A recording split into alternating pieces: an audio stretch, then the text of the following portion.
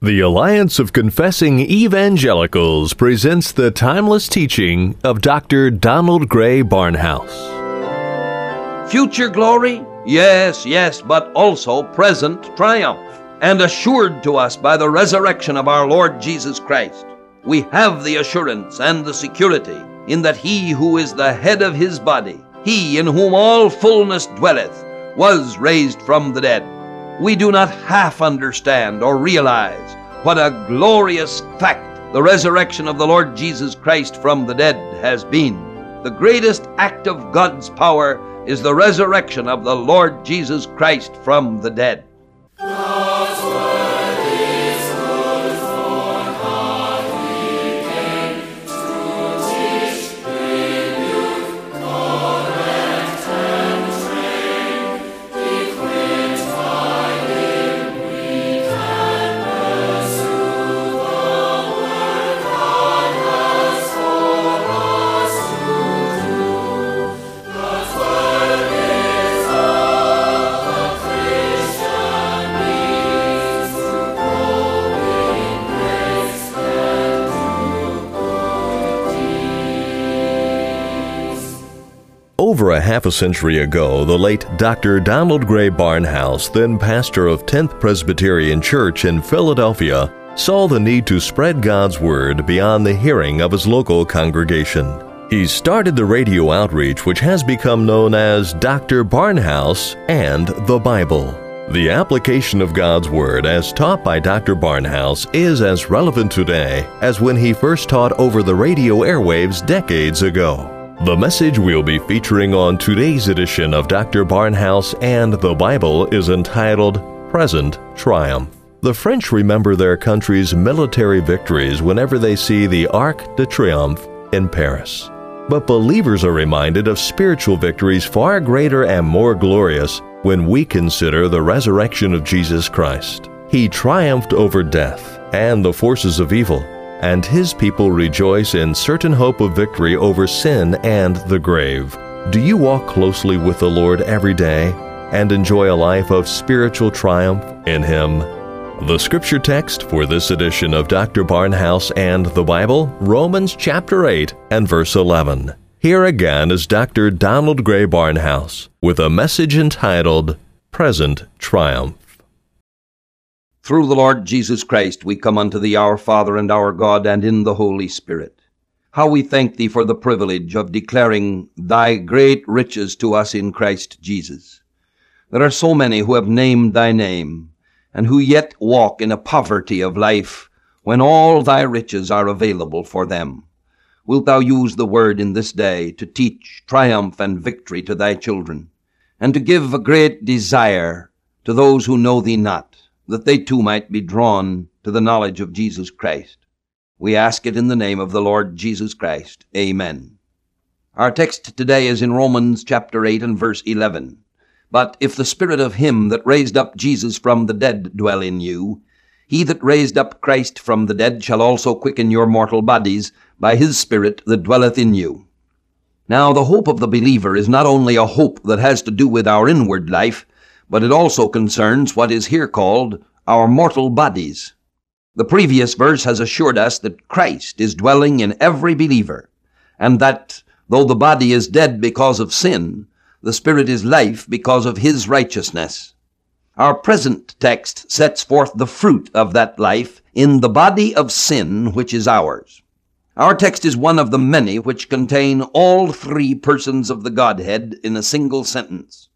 Father, Son, and Holy Spirit are so inextricably bound together here that it's impossible to attempt any separation of functions or being in them. All of the Godhead was at work in our redemption, and all of the Godhead is concerned in the triumph of our living Christian life. And the reason for this concentration of divine forces is that the problem within our mortal bodies is none other than the great need of bringing life out of death. We saw earlier, when we were studying chapter 4 and verse 18, that belief in the fact that God is able to bring life out of death is the essential element of faith. It was when Abraham believed that God was able to bring life out of his body, which he knew to be sterile, that the Lord counted faith unto him for righteousness.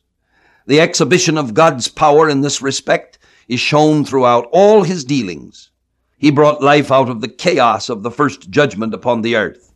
Above all, he brought resurrection life out of the grave of Christ.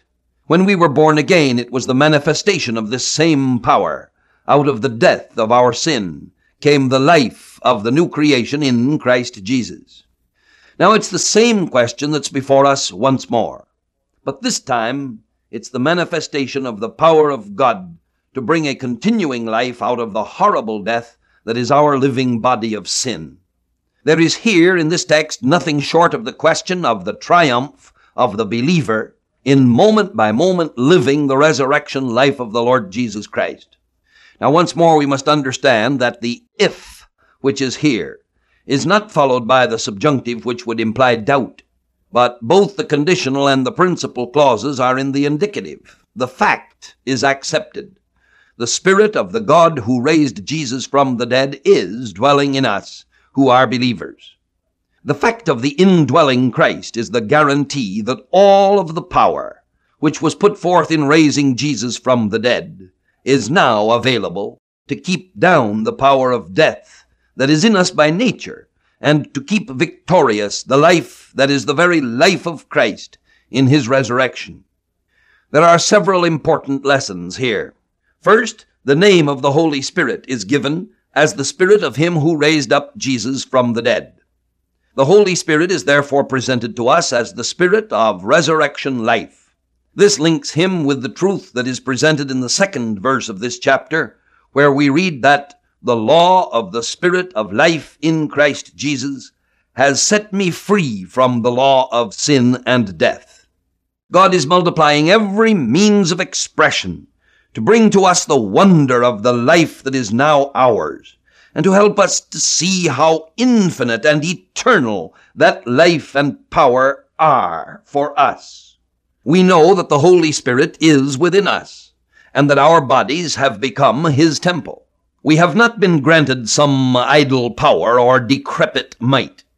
The one who dwells in us is none other than the Spirit of the Heavenly Father, the Almighty God, who raised up Jesus from the dead.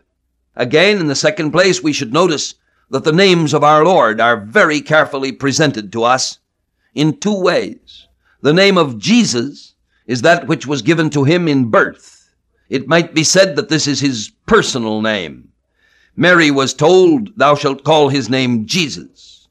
It is much more the name of his humanity than of anything else.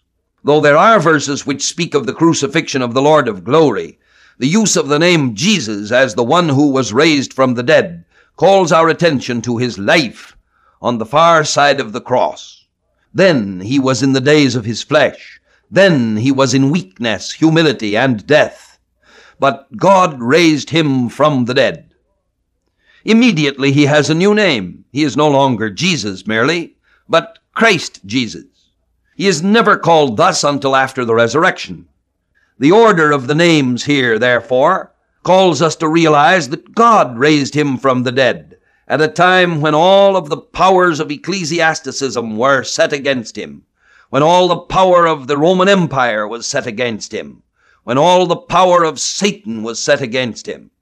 Yet we're able to sing, "Death cannot keep its prey, Jesus, my Savior. He tore the bars away, Jesus, my Lord." Now, if the Spirit of him who raised up Jesus from the dead is dwelling in us, how can he be other than he was when he brought to pass his greatest triumph?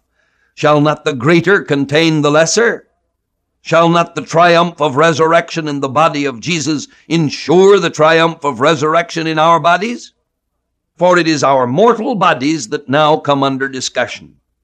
And this third point brings us to the center of our text. We have long seen that our spirits have been made alive in Christ. Even when we were dead through our sin, we were made alive spiritually together with Christ. But in spite of the fact that these bodies are decaying, dying things, they are to know the touch of the Holy Spirit of God even now. Newell has missed the point when he applies this message to our future resurrection. That we shall see at some length a few verses farther along in this 8th chapter. Newell writes, "Now God announces that to these bodies, so dead to God, to holiness and heaven, it is by and by to be given life. So that although our bodies are yet dead on account of sin, dead to God, the Spirit of him who raised up Jesus Christ from the dead, Christ Jesus, in whom we now are, this God will give life also to these poor mortal bodies of ours." Now all of that is blessedly true, but it should not be deduced from our present text. The sight of the full moon, though no more than a dead world and a tiny satellite, serves to dim out vast suns which lie around it in the starry heavens. And the thought of some very great truth sometimes dims other truths that lie so near to the greater light that we fail to see them. Our bodies shall be raised from the dead. Thank God this is true. But our present text is teaching that there is power today and resurrection life for us now, even though we are living in mortal bodies. Calvin puts it, we conclude that he speaks not of the last resurrection, which shall be in a moment, but of the continued working of the Spirit, by which he gradually mortifies the relics of the flesh and renews in us a celestial life. It is in this sense that the paraphrase of Phillips translates our text. Nevertheless, once the Spirit that raised Jesus from the dead lives within you, that same Spirit shall bring to your whole being new strength and vitality. Now that is admittedly a paraphrase and has serious faults as a translation, but the thought is clearly set forth that the resurrection life of Christ is now to be lived within our mortal bodies, and that there is definitely something for us to learn in connection with bodily victory. That this is not to be construed as relating to so-called divine healing will become evident when we consider the groaning and travailing creation and the future redemption of our bodies in verse 23. Now let us not then read our text and cry out, "What a future lies before us!" Let us rather read our text and say, "What a wonderful present is now to be ours." The life that I now live in the flesh, I live by the faith of the Son of God. I am living resurrection life now. I am living eternal life now. Perhaps some poor child of God lies on a bed of sickness, even after years of suffering, which has been declared incurable. There is seemingly no hope of any intervention on behalf of the physical body of such a child of God.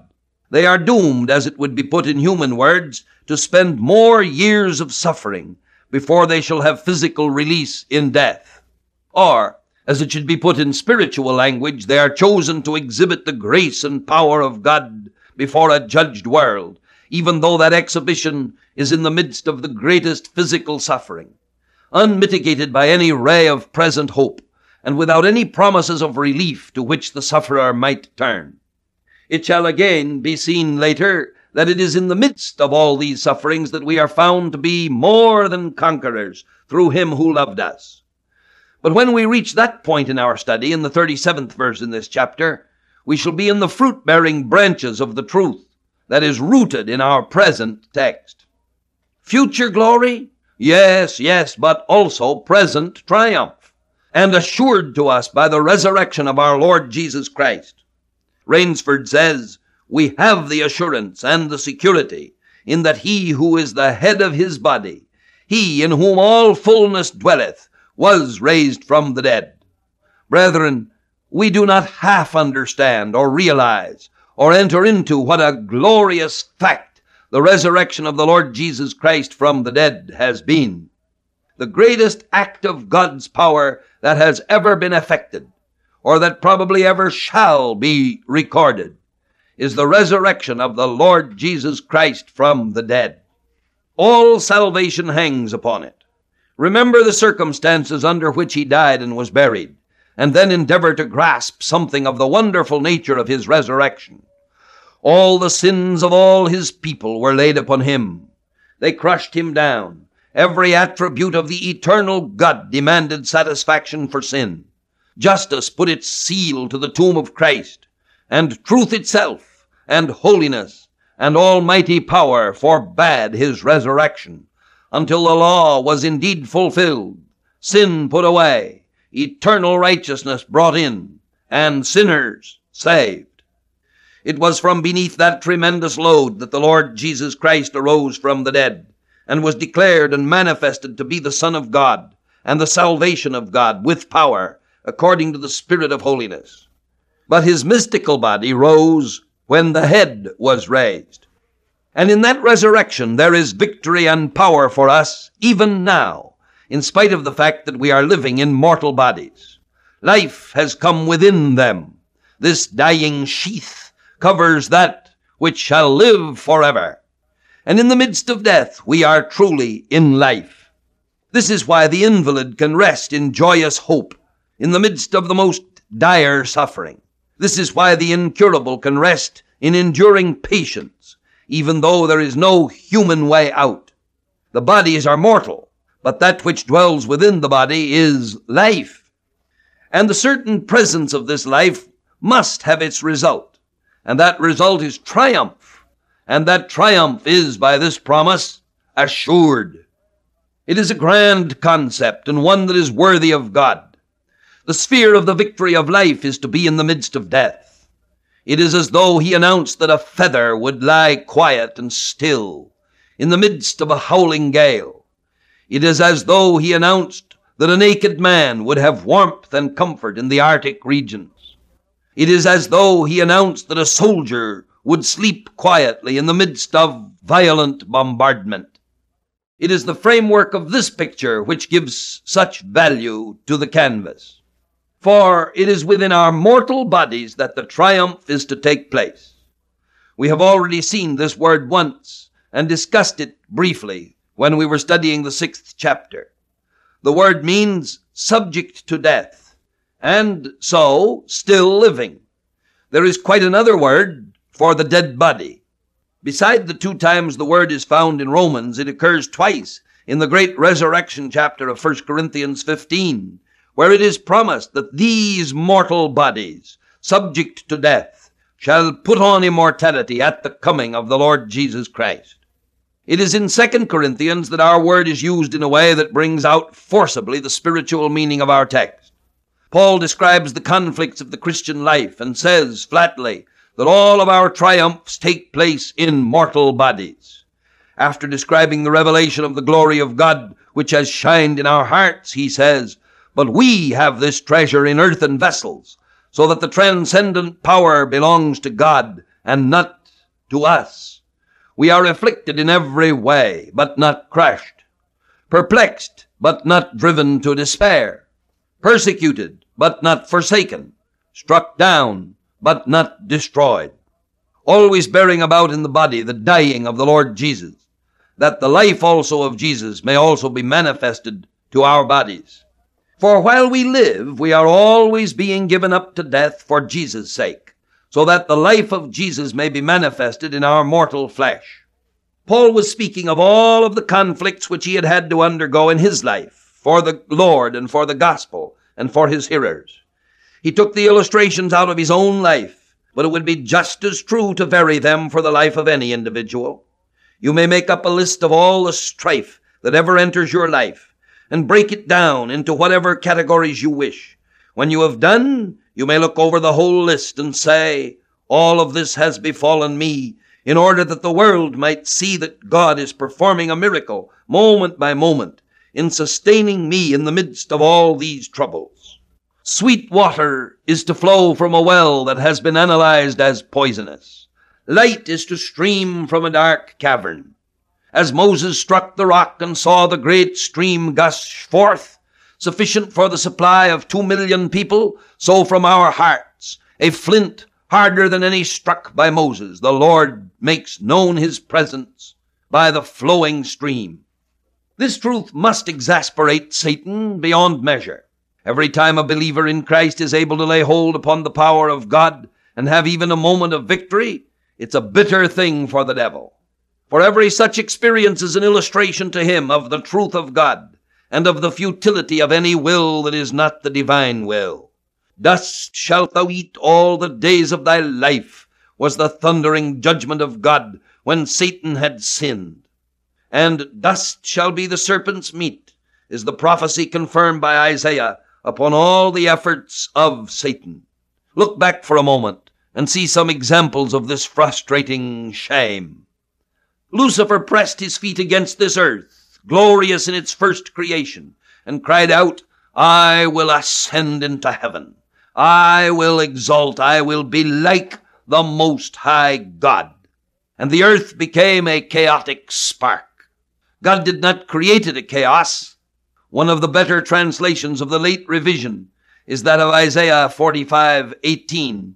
For thus says the Lord, who created the heavens. He is God, who formed the earth and made it. He established it. He did not create it a chaos. And Lucifer, who had reached out to grasp heaven, discovered that the earth, which was his only rightful principality, had become mere dust. Coming down through history, we discover the hatred of Satan manifested against the Lord Jesus Christ. With all his power, he strikes against the Lord. And while all that was happening was within the framework of that which had been planned by God, nevertheless, Satan struck through men to seek the destruction of the Lord Jesus Christ. And that body of the Savior, like ours, made of the elements of the earth, was put to death. But that earthen body, broken for us, becomes the very symbol of the eternal defeat of Satan. And it is at Calvary that the Lord made a spectacle of him openly, and disarmed all the principalities and powers. I think, too, of the empty tomb, and the effect it must have had upon the mentality of Satan. There lies that open grave, its exact location perhaps unknown to man, but its results known to the universe. There is a hole with the stone rolled away, and the erosion of the centuries has undoubtedly brought changes in the form of its dust. But that dust, which is the glory of every believer and the triumphant cry of every angel, is the meat of Satan and the symbol of his eternal defeat. And this brings us back to our text and the declaration of God that he raised the Lord Jesus from the dead, and that it is his own Spirit who is dwelling in us to give life within our mortal bodies. Think of it. What was this body, and what has this body become? The throat was an open grave. The tongues were instruments of deceit. The poison of asps was under our lips. Our mouth was full of curses and bitterness. Our feet were swift to shed blood. Our track was marked by destruction and misery, and there was no fear of God before our eyes. Can even God do anything with such an anatomy of corruption? And our text cries out that the purpose of God is a daily transformation in these very bodies of death. This dust forms the walls of the temple of the Holy Spirit.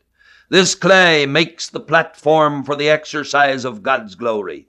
This throat, once a grave, has now become a flowing fountain. This tongue, which once used deceit, now speaks the truth in love. Under these lips, where once poison was stored, lies the refreshing spring of the grace of God. The cursing and bitterness of this mouth have been banished by songs of praise and the sweetness of gratitude. These feet, once swift to shed blood, are now swift to proclaim the glories that flow from the blood of the Redeemer. As we move about preaching the gospel, salvation and peace mark our ways. We know no other way than that way of peace, and before our eyes there is the loving fear of God. Eat that dust, O Satan. We now are the proof of Christ's own prophecy. He that believeth on me, as the Scripture hath said, out of his innermost being shall flow rivers of living water. This spake he of the Spirit. And now that the Spirit of him who raised up Jesus from the dead is dwelling in us, we have the fountain of life springing up, even in the midst of these mortal bodies. All of God's treasure in these earthen vessels. And surely the excellency of this transcendent power is of God and not of us. And Lord, we thank thee for these great truths, and we ask thee that in this hour thou shalt take them in spite of the weakness of man. Shall take these truths to hearts and use them to thy glory. In Jesus' name, Amen. The Spirit of Him who raised Jesus from the dead now dwells within every believer in Christ. Even while we live in these mortal bodies, the Holy Spirit springs forth as a fountain of life. We hope you have benefited from today's message by Dr. Barnhouse entitled Present Triumph. You can listen to additional Bible teaching by the late Dr. Donald Gray Barnhouse anytime via the Internet by visiting us at alliancenet.org. An audio copy of today's teaching is available by calling us toll-free 1-800-488-1888. Today's message again is entitled Present Triumph, or simply request message number R8-16. We would also like to make available to you a free copy of our booklet entitled How God Saves Men. A Latin poet once said that there were as many opinions as there were men. You can find a wide variety of ideas about salvation even among Christians. This free booklet clears up the confusion by setting forth God's Word about how He saves people. You will understand God's grace, love, and power in salvation as you read about faith, God's part in salvation, how God does not save men, and God's workmanship. Ask for your free copy of How God Saves Men when you call or write. Dr. Barnhouse and the Bible is a radio ministry of the Alliance of Confessing Evangelicals headquartered in Philadelphia, Pennsylvania. We exist to promote a biblical understanding and worldview. Drawing upon the insight and wisdom of Reformation theologians from decades and even centuries gone by, we seek to provide contemporary Christian teaching materials which will equip believers to understand and meet the challenges and opportunities of our time and place. Dr. Barnhouse and the Bible comes to you through the generous gifts of our listeners. If you have benefited from this broadcast and would like it to continue, please prayerfully consider a donation to help us keep this ministry on the air. For more information or to make a contribution to support and further our work, please contact us by writing Alliance of Confessing Evangelicals, Box 2000, Philadelphia, Pennsylvania 19103. Call toll-free 1-800-488-1888 or visit us online at alliancenet.org. Be sure to ask for a free updated resource catalog featuring books, audio teachings, commentaries, booklets, daily devotionals, videos, and a wealth of other materials from outstanding Reformed teachers and theologians, including Donald Gray Barnhouse, James Montgomery Boyce, Michael Horton, and Martin Lloyd-Jones. Then join us again next time for more classic teaching on Dr. Barnhouse and the Bible.